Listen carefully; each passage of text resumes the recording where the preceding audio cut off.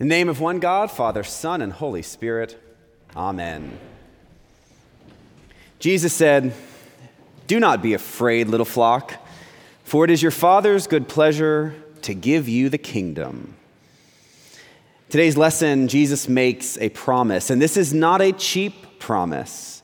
This is reassurance that what we see is not all there is, a reminder that the fears of this world do not have the last word. Now, in chapter 12 of the gospel that we hear today, Jesus says a lot about fear. He says a lot about fear multiple different times. And you would imagine that speaking so much about fear, particularly in this one chapter, that the Israelites, his followers, those people walking around with him would have had a lot to fear. Let's look back at some of the things that he says just in this chapter alone. In verse 4, Jesus says, "Do not fear those who kill the body, and after that can do nothing more, but even the hairs of your head are all counted."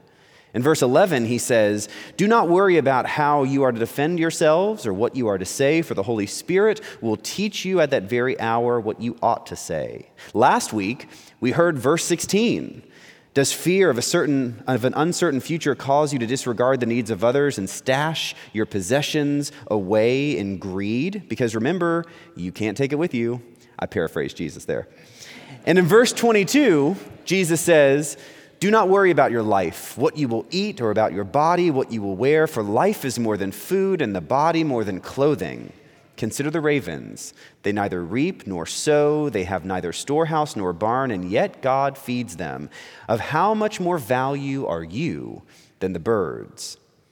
Jesus says not to worry, do not be afraid 3 more times than the ones I just pointed out before we even get to today's gospel lesson. And so chapter 12, Jesus is saying, do not be afraid, do not worry, over and over and over again. Consider the world in which Jesus lived. Jesus lived in Israel, and Israel was this skinny little land bridge of sorts between the huge Europe and Asia continent and the African continent.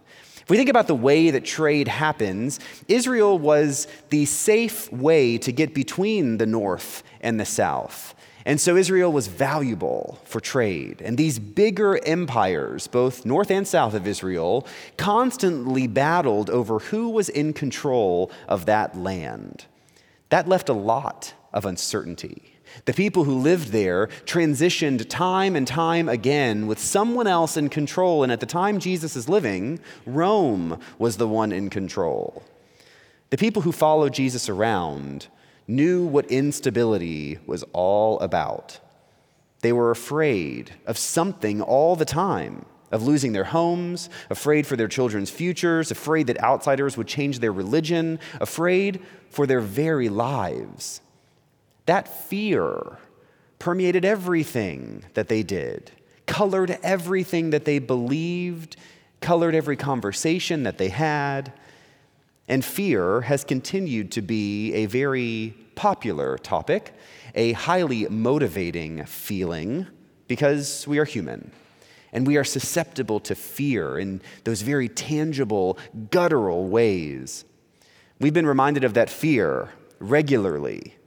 This past week, it was in the news every single day, reminding us that our world is uncertain and that we ourselves are nearly powerless to that kind of uncertainty.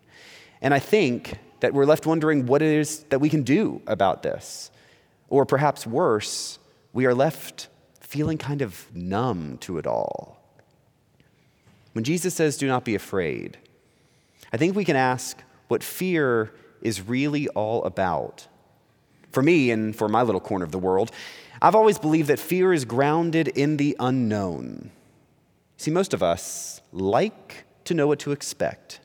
We like to know the rules. We like to know right from wrong, and we don't like to be surprised or have our expectations upended. In other words, we like predictability and stability, and when we experience something that goes against that, we can often let fear get the best of us. But I truly believe that we don't want to be controlled by that fear. That even though fear is really strong and can hold us in its grip, we don't want to make decisions out of fear, to act out of fear, to be controlled by that fear. Jesus, with his constant hopefulness, points to a future in which we will not let fear get the best of us, where fear will not control us, and he calls that future the kingdom of God. Working toward God's kingdom is perhaps not easy, but maybe working toward God's kingdom is actually quite simple. I heard a story recently about two 6-year-old girls named Gia Sarnicola and Zuri Copeland. Gia and Zuri say that they're not best friends, that they're closer than friends. They're even closer than sisters. They are twins. Now, Zia and Zuri will tell you that they are twins for a long list of reasons. First off, the girls say that their birthday is practically the same day. They also say that they are almost basically the same height, and that they insist on matching outfits all the time so that they look like twins. So far, the girls' mothers have indulged them, but they recognize that there's a little bit of bitter in that sweet. Because Gia and Zuri are not only unrelated, but one of the girls is black and one of the girls is white. Their mother says, we love this and we're happy, and then we remember that the world is somehow going to shatter this bubble. And indeed, society has already tried to take over a little bit. Zuri and Gia were at a birthday party recently, and an older kid came up to them and said, "You can't be twins because your skin's not the same color." Well, poor Gia broke down in tears, but through her tears, she was able to say, "You don't know what you're talking about. We're twins because we share the same soul." We're twins because we share the same soul. Perhaps what Gia was really trying to get at is that at their core, they're one. And perhaps what Jesus is trying to get at is that at our core, we are one as well. In today's gospel lesson, Jesus goes on to say, "Do not be afraid. Make for yourselves an unfailing treasure in heaven, where no thief comes near and no moth destroys. For where your treasure is, there your heart will be also." Perhaps resisting fear is simple. Putting our faith in God's hands, building up our treasure in heaven, is not quite as hard as it may seem. See, the less we want to have, the less we need to have. And the less we need to have, the less we need to fear. And the less we need to fear, the more we know that a life of generosity, a life based on love, allows us to always live, not on the brink of destruction, but on the brink of blessing. We can be God's blessing in the world when we put our faith, put our treasure, put our very lives in God's hands, realizing that the fears of this world will not, in the end, win.